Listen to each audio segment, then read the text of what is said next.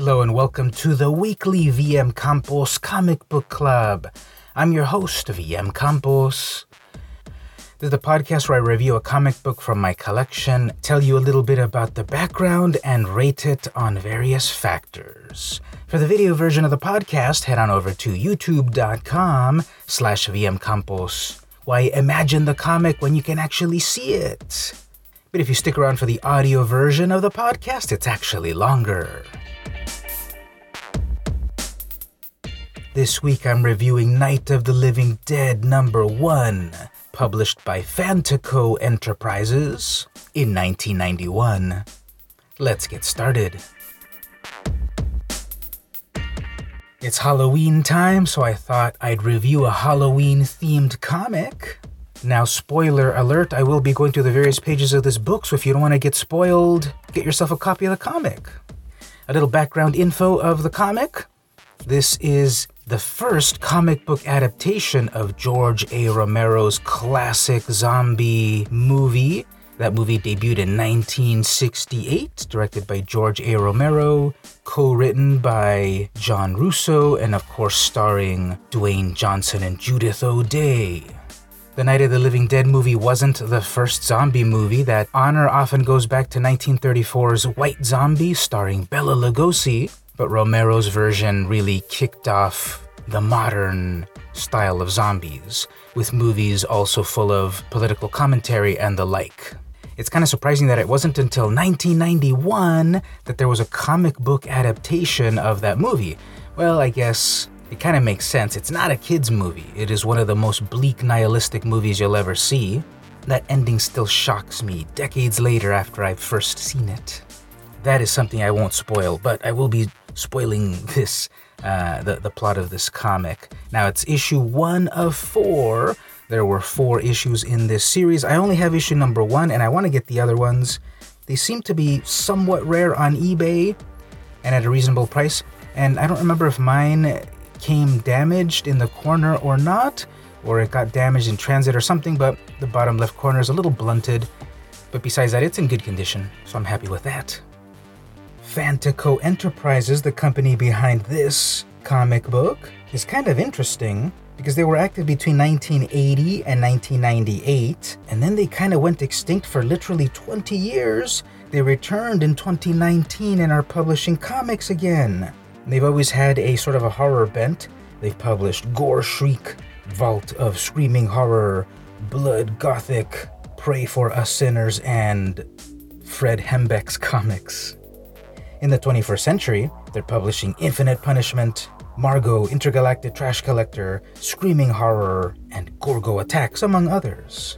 After Fantaco published various Night of the Living Dead comics from 1991 to 1994, including a tale set in London, the rights to the publishing went over to Dead Dog Comics in 2003. So there was a 10-year gap or so, and what we got was Barbara's Zombie Chronicles, showing us that Barbara actually survived that night, oops, spoiler alert, and then a comic all about her adventures. Published in 2003, hey, didn't some other comic book also publish at that time that was zombie-related? There must have been some virus in the air. The most recent publisher to create Night of the Living Dead comics is Avatar Press, from 2006 to 2012. And they published a bunch of different Night of the Living Dead comics, all very sexual, very violent, with tons of variant covers in the style of Avatar Press. You know, I'm not a prude, but I've got to say those Avatar variant covers, which I will not be showing here, you got to look them up for yourself, give yourself nightmares. I just think they just give me some really weird feelings, whether they are the Night of the Living Dead comics or the more famous or infamous crossed covers. Those are just some really horrific covers. They're really for an audience.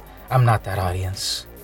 And it really feels that when Avatar took over the Night of the Living Dead publication, they just took it to a much more visceral level that at first I would have said maybe wouldn't have been in line with the original movie, but John Russo actually wrote some of those Avatar books, the co-writer, the screenwriter of the original movie, so what do I know?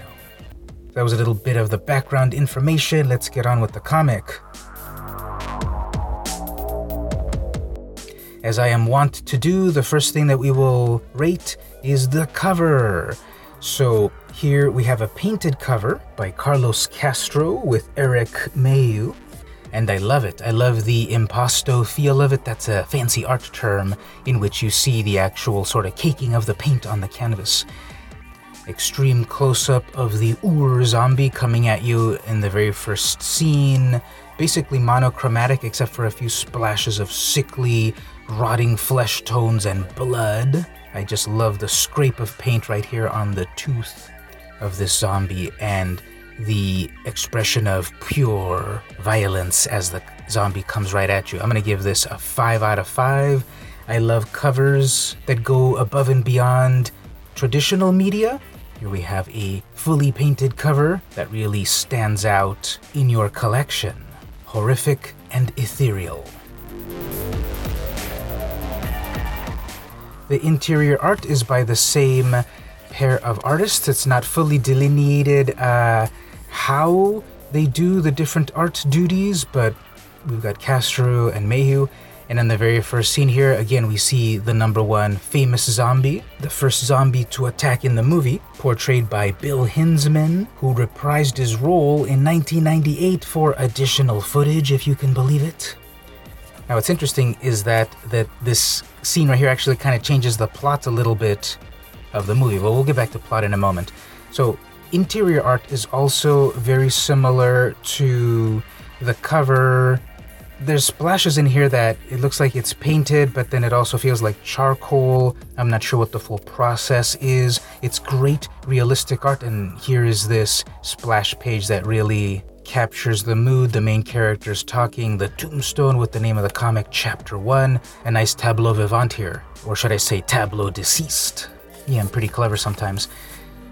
We have the sound effects of the environment that also work very well to make it feel realistic, plus a comic book.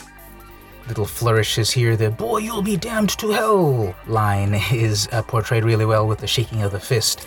So I really like the art. I think it's very, very good. I do have to say, however, it is inconsistent here and there. Sometimes the expressions of the actors, Judith O'Dea here, for example, sort of gets off model here and there.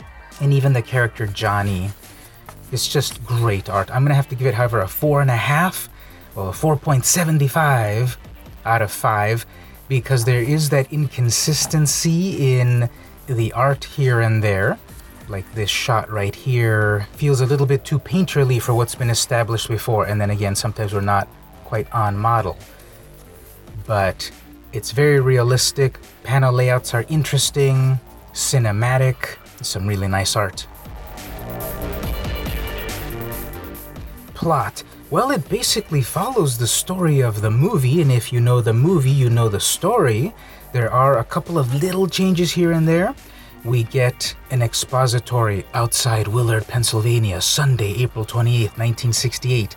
So we place exactly when the movie happened officially in this comic, which, to be honest, at the moment, I don't know if this is actually canon, if the comic is canon, but we're establishing that the movie takes place in 1968, released in the real world in 1968. The plot, of course, is from George A. Romero and John Russo, but this adaptation is by Tom Skulin and Eric Stanway, plus letters by Mary Kelleher and Hank Jansen as typographist. And then we have here this little bit of a prelude where we see the zombie preying on a bug. Now, is that depicting the bug that we're eating over here? Because if that bug is in correct proportion to this tombstone, that bug is huge. But the zombie takes it out no problem.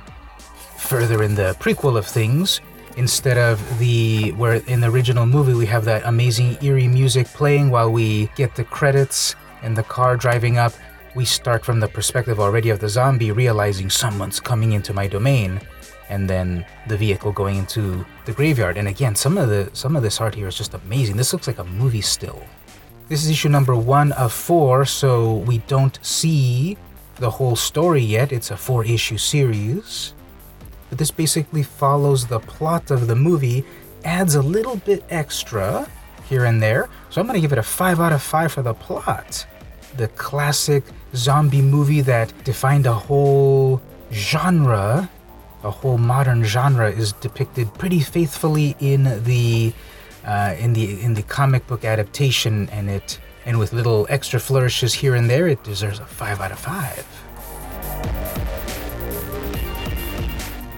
And next up, enjoyability. The enjoyability of this book, I would also rank it as very high, a good old 5 out of 5, because it's a visual treat. It is as violent as the movie. It is more violent than the movie.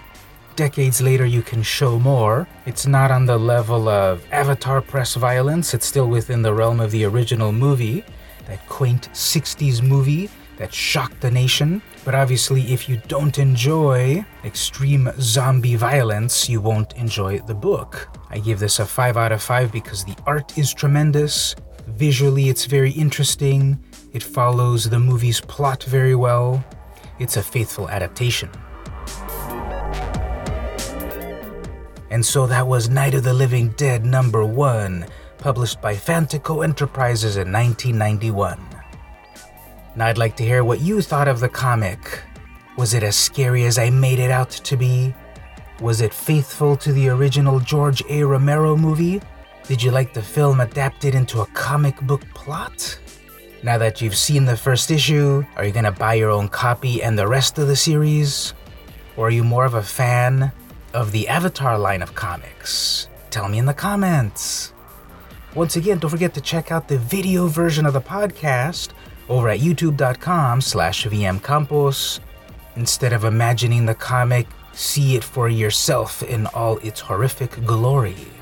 And while you're there, don't forget to subscribe, like and comment and all that good stuff. Ring the bell. I would really appreciate it.